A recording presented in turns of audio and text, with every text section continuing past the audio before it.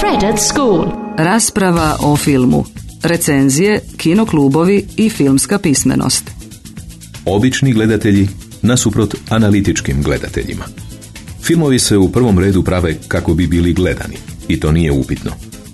Ali o filmovima se može i raspravljati, što znači da gledatelji mogu biti ne samo obična publika, nego i filmski kritičari i analitičari. Prema Augustu Sainatiju i Massimilianu Gaudioziju, obični gledatelji filmova imaju pasivan, rastresen i naivan stav. Uglavnom ih zanima isključivo priča i uranjaju u svijet filma koji gledaju. Analitičare, naprotiv, odlikuje aktivno, tehničko i interpretativno ponašanje. Oni pokušavaju shvatiti vezu među elementima koji sačinjavaju film i logiku koja ih povezuje u suvislu cjelinu.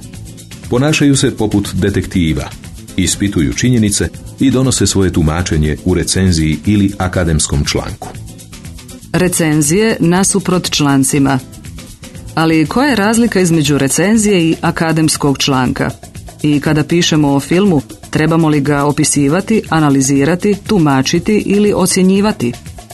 Razmotrimo najprije drugo pitanje koje je za nas objasnio David Bordwell, stručnjak za filmska istraživanja. Opis uključuje sažetak radnje, prikaz scena i karakterizaciju izvedbe ili glazbe i vizualnog stila. Opisi mogu biti više ili manje subjektivni ili objektivni.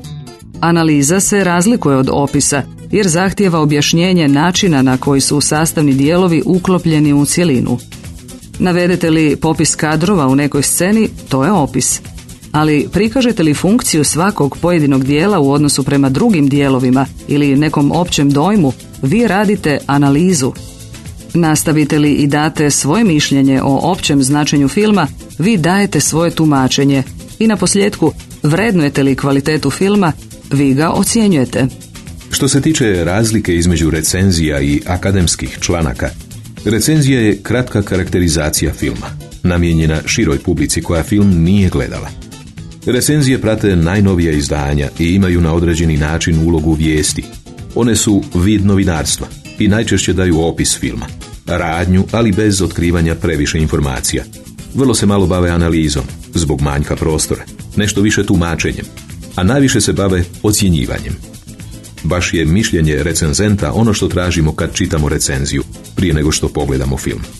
Akademski su članci naprotiv dulji od recenzija i podrazumijevaju činjenicu da su gledatelji film već gledali. Oni pomažu gledateljima bolje razumjeti pogledani film. Mogu sadržavati kratku ocjenu, nešto opisa, te mnogo analize i tumačenja.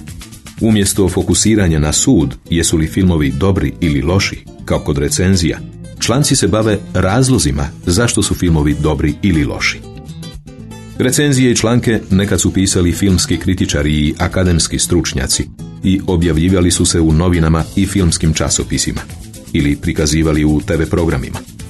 Danas je i internet postao masivna platforma za objavu ove vrste tekstova, a internetske filmske kritike pišu tisuće amatera i profesionalaca. Filmska društva. Dosad smo obrađivali individualne filmske analize, ali filmovi se mogu analizirati i u grupi, dakle javno. Među ostalim mjestima takva analiza može se organizirati u školama i filmskim društvima.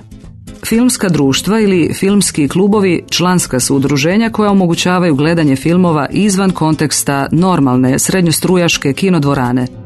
U Španjolskoj, Irskoj i Italiji takvi se klubovi zovu cineclubs. Prve zemlje u kojima su se pojavili ovakvi prostori bile su Francuska i Velika Britanija 20. godina prošlog stoljeća.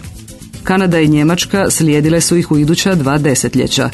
U zemljama poput Španjolske, koja je kulturalno ušutkavana tijekom 40 godina Frankove cenzure, filmski klubovi bili su primjer korijenske društvene organizacije, aktivne, raširene i sveobuhvatne.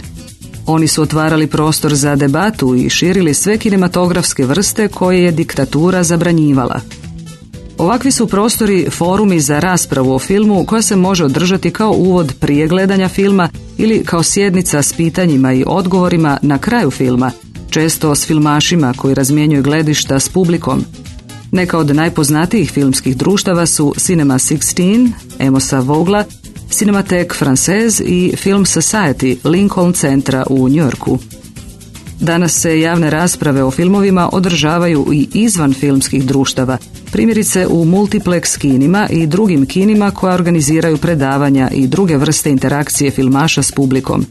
Takvi su događaji postali ključno sredstvo promicanja filmske pismenosti među odraslima izvan konteksta škole. Filmska pismenost. I napokon, što s filmskim obrazovanjem u školama?